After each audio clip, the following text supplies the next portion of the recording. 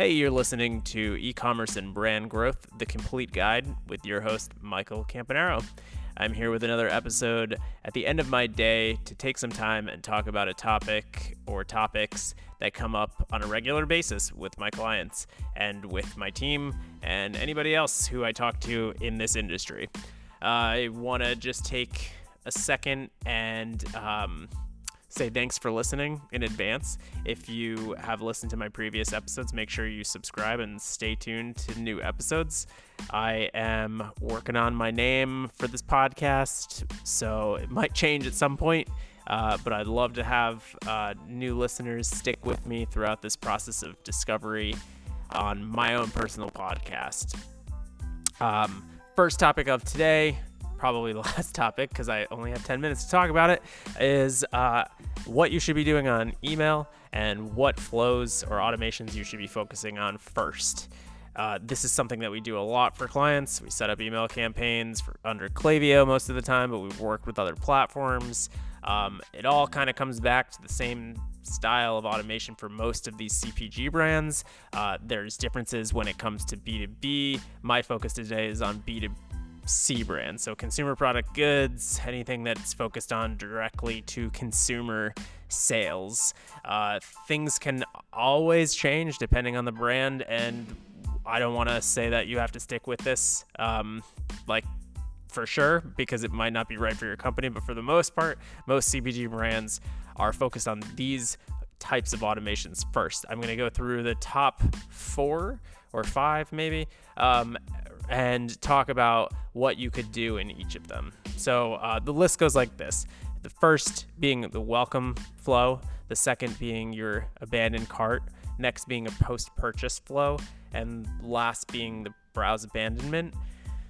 There are obviously tons of other ones too that you could definitely work out and work through over time, but definitely the first thing I would start with is a welcome flow. This is the flow or automation that's going to be set up when a user signs up for your email, and you want to make sure that you have this fine-tuned right off the bat, because the second someone signs up, you want something to be triggered that's going to be insightful or pull them into the brand more, give them a reason to enjoy following your email and actually open your emails.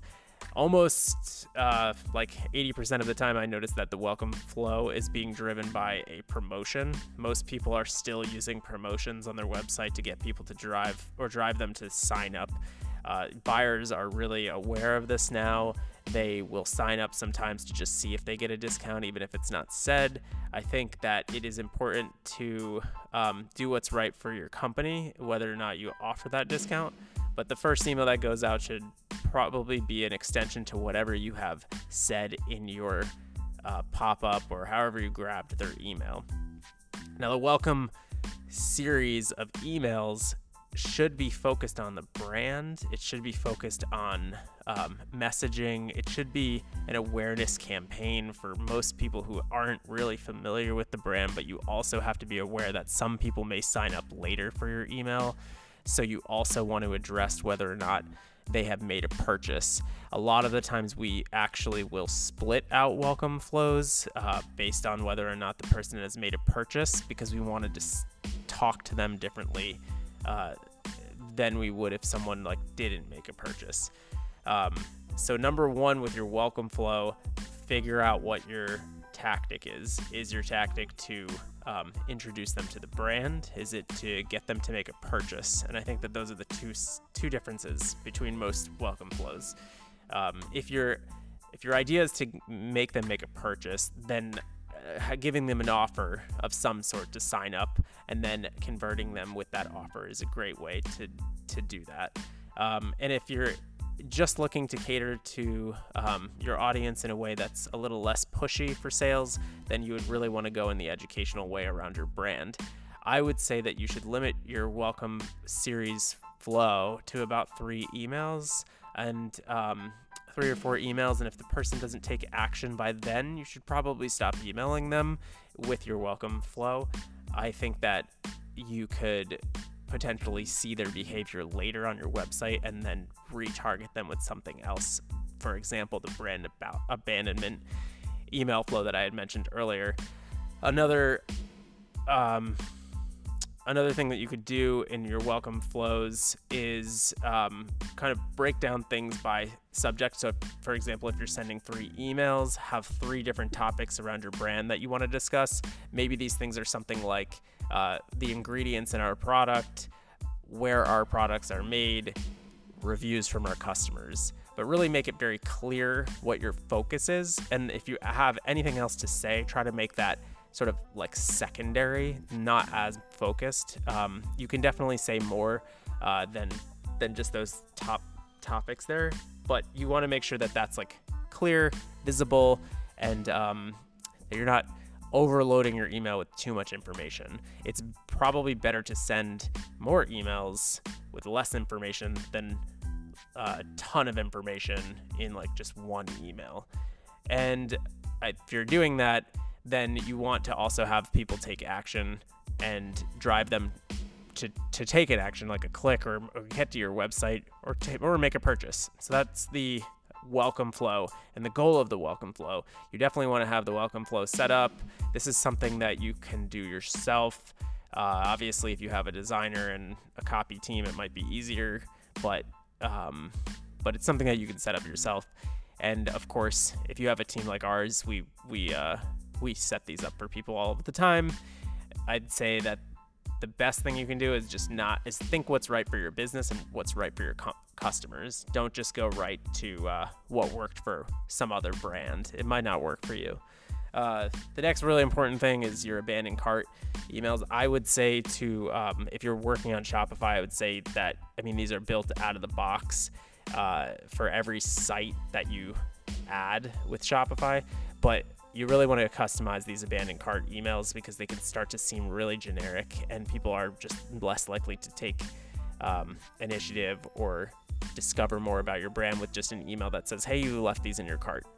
So again, this goes down to what's right for your company. You want to make sure that you are staying true to your brand and saying stuff that actually relates to your company, and you're not just being super generic that has no personality and no relation to your company.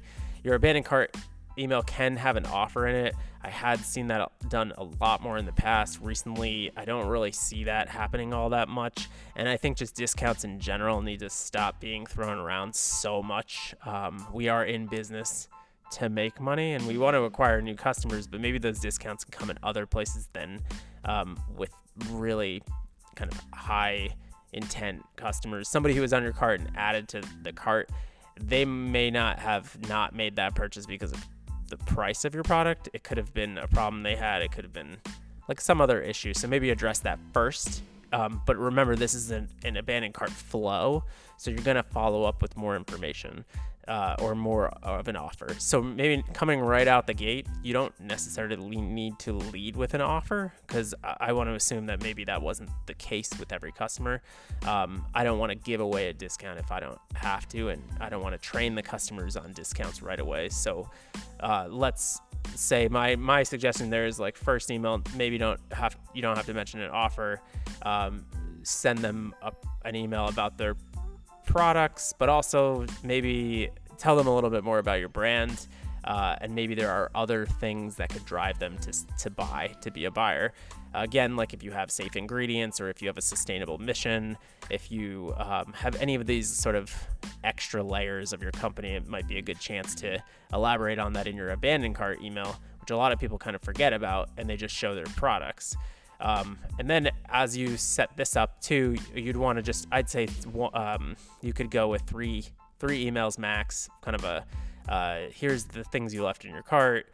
Hey, just want to remind you, these are here. And then maybe like you could offer in the third email that goes out a discount. But again, this all just depends on your brand, and we personally always like to take an approach that's right for the company.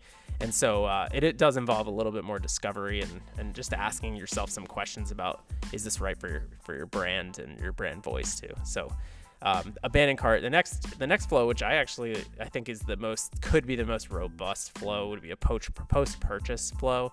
And the reason why I say that is that there can be a lot of variables based on how somebody purchased. So whether they purchased one time or they purchased twice or they purchased a certain collection or a certain product, those things could all trigger different types of post-purchase emails.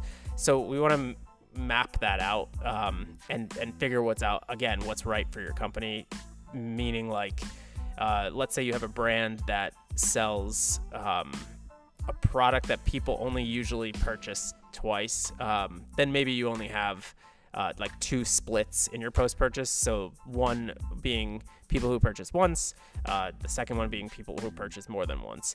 Then you might have a company that has like refill products or like different things that happen after they purchase one product. So you might want to build that out a little bit differently. Or if you have like a lot of products that you notice people are buying, but they also then add on a different product later, you may say, if this person bought this product, then serve them this post-purchase flow, or if they bought from this collection, then serve them this post-purchase flow. You have to remember that the post-purchase flow can also serve as sort of like an upsell. I don't think of the post-purchase flow as an email that's just like, thank you for your order. I think of that as like a thank you flow, or an order flow. So I would consider this as more of a, how do you educate them to become more or of a better ambassador for your brand. So here's an example of what I think is kind of a good way to handle a post-purchase flow. Let's say somebody purchases once and you don't want to follow up with like discounts and sell them on stuff like that. You may try to get them to opt into other things that are part of your company that drive revenue. So a rewards program or an ambassador program, or maybe you have other types of like things that they could be a part of with the brand that can drive more sales too. So you're trying to turn that customer into another, obviously like want them to make another purchase, but you also could have them take action in other ways for your business. So don't forget about that either. I do see a lot of people think of like creating a post-purchase flow and they're just kind of like, look at our products. Like here's like a list of this collection. And in most cases that doesn't necessarily work unless that's just like part of the shopper behavior. But with a lot of the smaller brands that we work for, I think you kind of have to keep educating people. So in this post-purchase, I'd say education is really the biggest thing. Educating them about your brand, but also educating them about different programs and different collections or different ways of shopping on your site would be really important. Don't just assume that you can just because they purchase with you once, that you can just send out an email with some products and buy buttons and they're just going to buy from there again. Really think more about how you're structuring this. And with all of these flows, I would say that you should map them out in a spreadsheet in some ways, and that way you can see sort of like a bird's eye view of how they're interacting with each other. And so that's something that you could definitely do that would help kind of map that out. I would say if you're doing this yourself, you can do that. And then even if you're hiring someone to do this, it might make sense to write out an outline of what you think about your customers and what you think might cross-sell and what kind of like your customer behavior, like map that out for the partner that you're working with, because that could really help. We would get that sometimes, or even, it would be ideal if we got that more often from people. I think that would be very helpful in the process. And then lastly, I didn't talk about this too much, but browse abandonment. It's similar to abandoned cart, but browse abandonment's more of a message that would go out if they didn't actually take any action on the site. They just abandoned after browsing. This is a really great way to just educate people and not be too pushy. I really think that it's more about providing something for the person who is viewing your website. So providing some sort of education or content that they might be interested in, or talking about how this might help them, and not talking about the products alone. I think if you're focused just on the products, you're gonna push people away more. I kind of come around to that theme often in stuff that I talk about right now. But yeah, if you're talking about yourself or your products too much, people are gonna lose interest. Not many people really want to hear too much about that. And of course, if you have content like video content, or if you have channels with other content on it, serve that first in a brand abandonment email. I think any content that you can push out is going to be helpful, especially if it's video. And that's all I kind of got to say about those email flows. I think that they can take a surprisingly long amount of time to build out if you're really thinking about them. And then, of course, you have to focus on design and how you're laying them out. But those things can be a little quicker if you have a team or a designer that can just whip them up for you. First and foremost, think about your goals, map out how many emails are in each of those flows, and then write copy for each of them. That's where I would start off. Figure out if it's right for your company, figure out if it's right for you, and good luck. I'd say if you have any questions or need any help, you can of course contact me. You can find our information on porters.io, or just contact or find me online on LinkedIn under Michael Campanaro, or follow along, and you'll get more tips and tricks on here for owning your own company or running your own brand, or partnering with other companies to help run your brand. I am Michael Campanaro, and this has been another episode of the Complete Guide to E-commerce and Brand Growth, or also known as E-commerce and Brand Growth, the Complete Guide, or also known as, I'd like another name for this podcast. So make sure you subscribe, follow along, and I look forward to seeing you next time.